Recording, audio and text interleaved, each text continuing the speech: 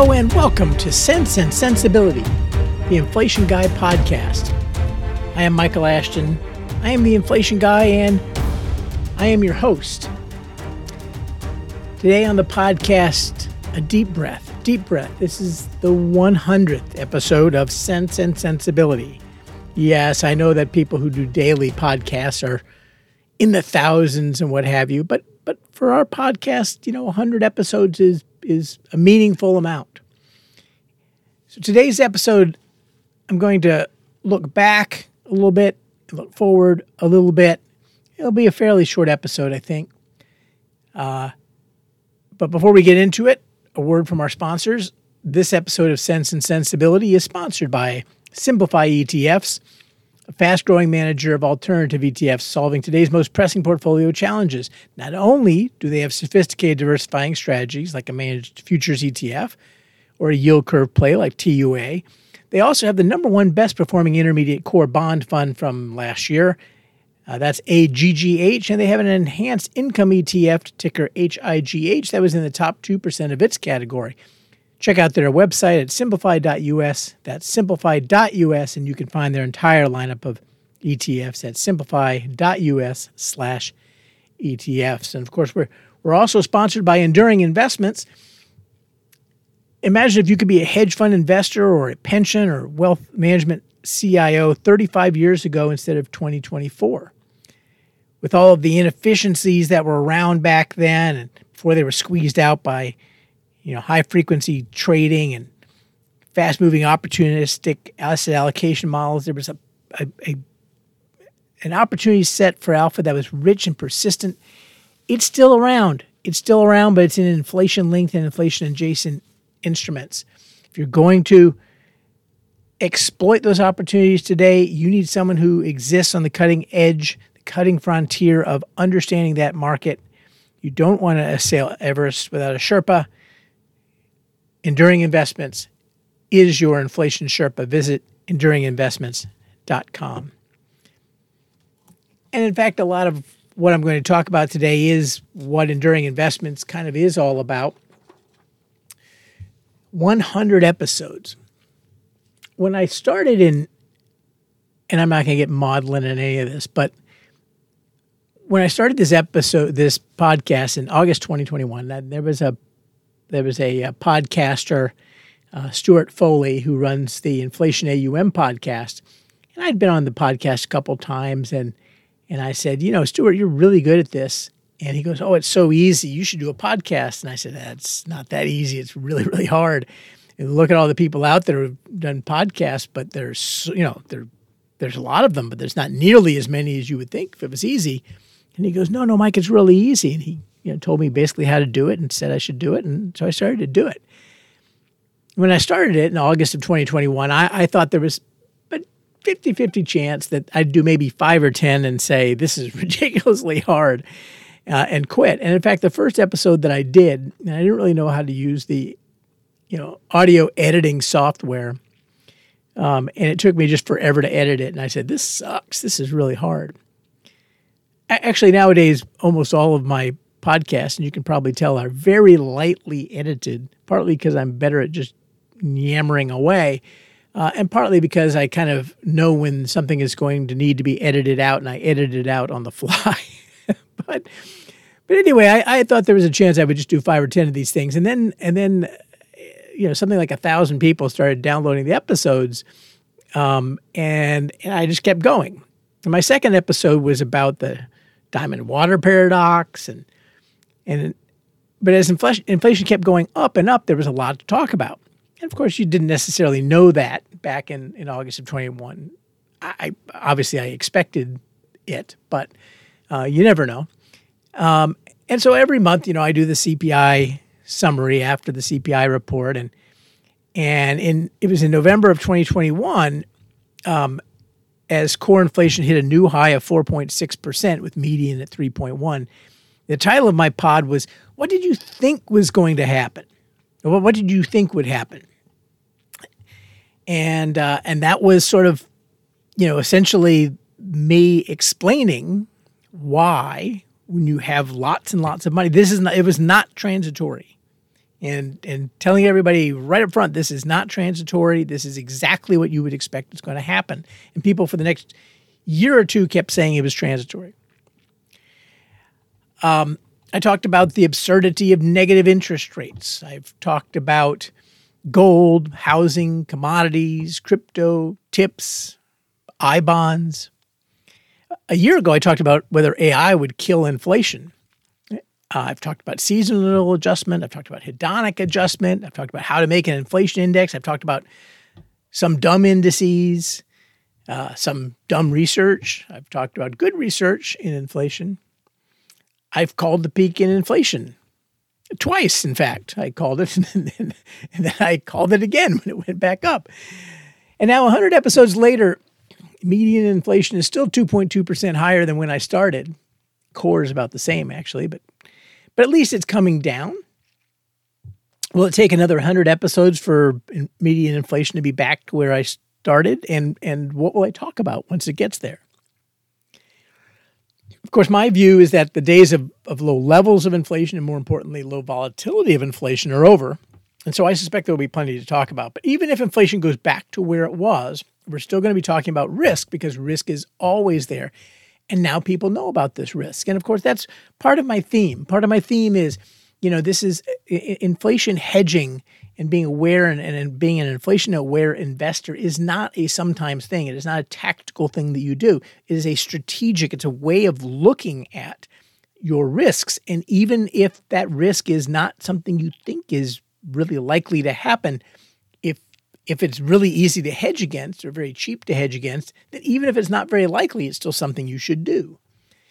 And that's, I think, the problem that people misunderstand about hedging, as an aside here, that, if you have a tail risk hedge, and it recently has been the news, Bloomberg had a story about a bunch of tail risk hedges that, haven't worked out well because the stock market's gone up and up and up. And that's not really the problem with the tail risk hedge. If the tail risk doesn't happen, then you don't make money. The problem is that if you are systematically paying a lot of money for the tail risk, then you kind of will gradually lose money over time. What's interesting about inflation is that a lot of times these tail risks are hedgeable in ways that just don't cost you very much money. So even if you're wrong, even if inflation stays low, it just doesn't cost you very much. Being long commodities when inflation is low, but interest rates are high so that your collateral return is high, is a very cheap way to get inflation protection. Because worst case is you get a 5% collateral return. And if you get inflation, then you get this big spike. And there's no really good reason to think that commodities will necessarily just go down and down and down and down and down if there's no inflation. So, but that's probably a bad example, but there are lots of examples of ways that normal portfolios can get inflation protection for fairly inexpensively. But so that's what we'll talk about. If inflation goes back down, there'll still be plenty, I think, to talk about. Whether or not there'll be demand, whether or not anyone will want to hear about it is a totally different question, of course. But maybe it took this episode of inflation to provoke the tools that we need to deal with future episodes of inflation. Maybe it took this episode of inflation to bring an awareness, to bring people to this podcast, right? If I had done this podcast in 2016, it could have been the best podcast in the world. No one was going to tune into it. There would always be some people who, worry about it, but it wouldn't be 1,000 people, in the first month or so. So I think, this spike in inflation, if nothing else, and it was an unnecessary spike in inflation, but it has done something positive, and that is to raise the awareness of this particular risk. And it might be what was needed to catapult the development of inflation hedging going forward. 20 years ago, and it literally was just over 20 years ago, it was the end of January in 2004, I spoke at the Barclays Inflation Conference in Key Biscayne, Florida. And it was a big conference. Back then, hundreds of people there, and I gave a presentation about the new inflation futures that were just launching, inflation swaps that had just started trading the interdealer broker market, and all the cool things we were going to be able to do soon. That we were finally having this development. We were moving on from just tips, and we were going to be able to do all this other really, really neat stuff, and it was going to happen soon. Almost none of it actually happened or has happened yet. And in fact, CPI futures, which was one of the reasons I was giving this presentation, is because I was the sole market maker of the CPI futures at the time, and it had been my idea to go and launch these things. They were delisted after a couple of years, delisted. But now there are signs, and I've spoken about some of them recently, that we are, there are some development. There are some tools that are moving forward. And I want to update one of those discussions for this podcast because we're looking forward here. And this was a fairly recent thing. 2 episodes ago, I mused about whether or not you'll be able to trade medical care inflation soon. And I mentioned that a company called IMX Health just recently got approved as a designated contract market, DCM, which means that they could launch futures on healthcare, or for that matter, anything else they want to launch futures on. And instead, their first contract was announced to be a contract on a Morningstar index of medical care stocks. And in the episode, I mentioned that I was pretty discouraged by that because as their website talks about hedging healthcare, and using stocks is not the way to hedge healthcare. So here's the update, though. I spoke to the founders of IMX Health. One of the nice things about being the inflation guy is that when something happens in inflation space that's interesting, everybody emails me and people put me in contact with folks and whatever. But I spoke to the founders of IMX Health, very delightful people, and I'm very pleased to report that they don't intend for the new exchange to just be another way to trade stocks. I introduced them to my podcast, and they listened to the podcast, and we had a nice conversation where they were at pains to tell me that that's not that's not where they intend to go. They tell me they have access to low latency, high resolution claims data on a very large number of Americans, anonymized, obviously. They don't know exactly, about the heart transplant you're waiting for or anything like that. But they have claims data that in principle allows them, and it's has the resolution down to individual diagnosis codes and treatment codes and so on. In principle, it allows them to separate actually utilization measures, like how many knee MRIs per 100,000 people, and price measures, how much does a knee MRI cost, which are both of those parts, utilization and price, are both part of medical care inflation, medical care costs, and medical care inflation from the standpoint of an insurance company, right? So if I write a policy for long-term care, I'm interested in 2 things, both what does it cost for a given standard of care, but also how much more care are people going to consume over time.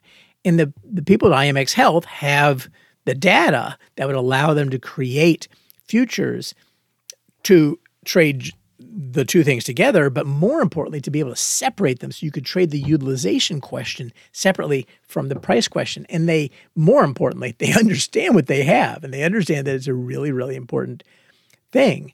And the ability to do that is very important to insurers, self-insurers, reinsurers, and they haven't been tradable before, and they haven't been separately hedgeable before. In fact, I talked about that issue in episode 97 about inflation and reinsurance, and the idea about having a price in inflation, a medical care inflation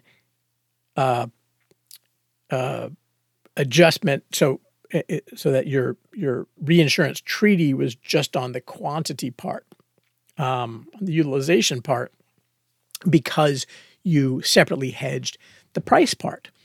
Well, this kind of goes one further and allows you to trade both of those parts separately.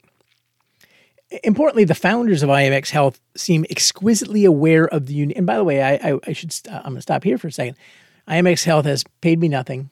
This is not they're not a sponsor of the podcast. I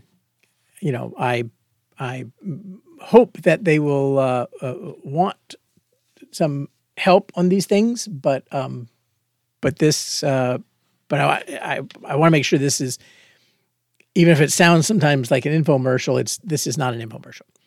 They in the conversation I had with them, they seem exquisitely aware of the uniqueness of what they have and what they could create, which was my concern. That you go out and you created a futures contract on an index of stocks, and it does not show that you appreciate the uniqueness of your position.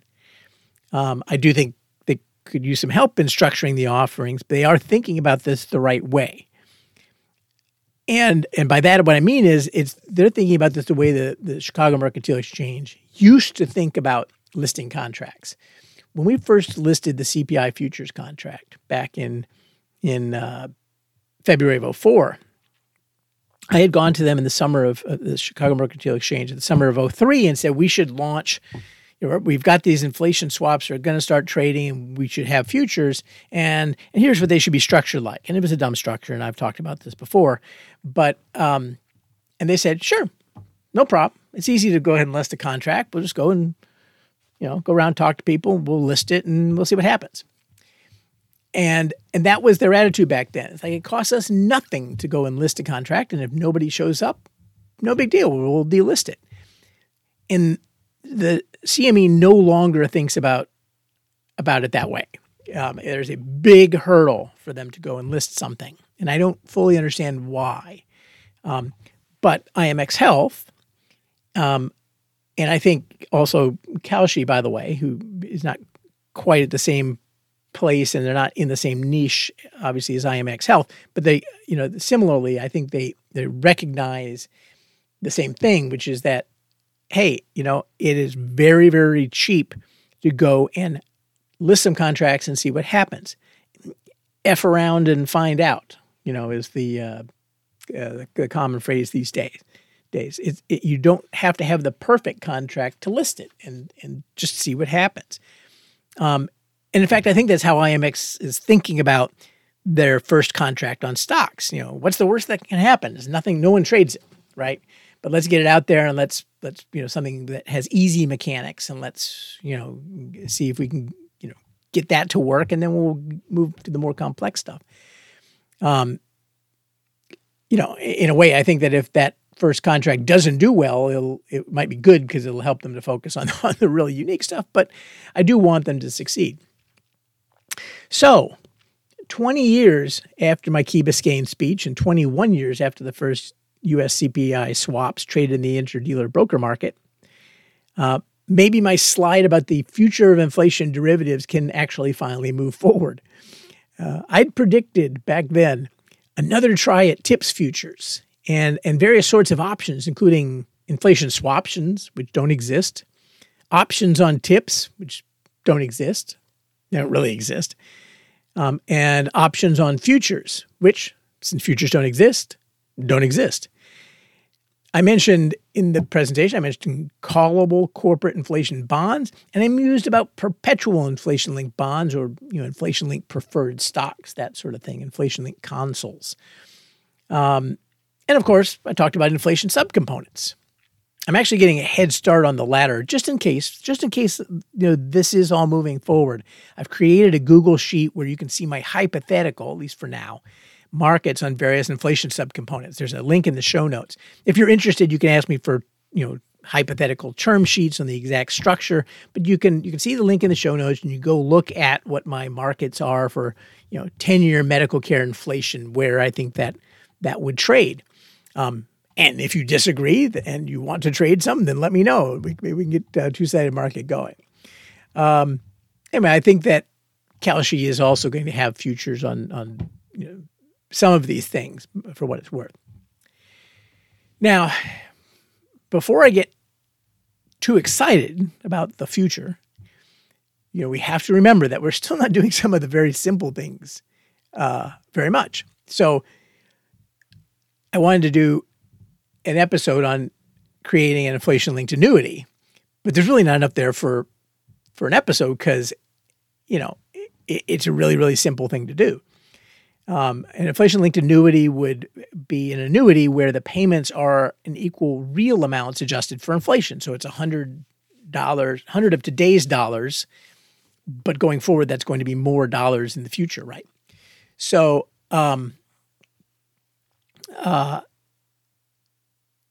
it's a trivially easy thing to do, and yet they're almost unheard of. There have been occasional offerings from insurance companies like John Hancock or TIAA, but they're few and far between, and I'm not aware of anyone currently offering them. It might be because it's so easy to sculpt a tips ladder that does the same thing if you know what you're doing. But that also means it's an easy hedge for an insurance company to offer. Inflation-linked life annuities would be the ultimate retirement account because you couldn't run out of money because it's an annuity. It's a life annuity, right? And it's, and it also protects you against inflation. So you can't run out of money and you can't have inflation take away what that money will buy. For that matter, it would be the ultimate measure of sufficiency of a retirement account. So, the question in your retirement account isn't how many dollars do you have, it's what stream of real income can I buy that will last me for the rest of my life in an annuity? Is it $1,000 a month? Is it $10,000 a month in real terms for the rest of my life? Okay, I should be able to look at the balance in an account and say, here's how much of an annuity you could buy today with that amount of money. That's honestly what your robo-investing software ought to be telling you, except that you can't actually buy such an annuity. And yet it's so easy to go do. But as I said, 100 episodes ago, I didn't know that Kalshi was going to be interested in inflation futures, and I didn't know anything about IMX Health. And without the inflation of the last few years, there's a decent chance that we wouldn't be this much closer to the threshold of having a truly useful inflation market. And I wouldn't be on the threshold of doing my 101st podcast episode. Hopefully, I'll still be doing these podcasts when we get to a truly useful inflation market, because hopefully it won't be that long. But that's all for today. Thank you for being with me for 100 episodes. That's all for this 100th podcast. Please like, subscribe, refer others. Contact me at inflationguy@enduringinvestments.com. You can go to the blog and subscribe for free at inflationguy.blog or follow me on X at inflation_guy. Of course, visit our sponsors. Visit Simplify and visit Enduring Investments if you have an inflation challenge. And most importantly, I've said it 100 times, defend your money. And if inflation is coming for you, remember, you know a guy.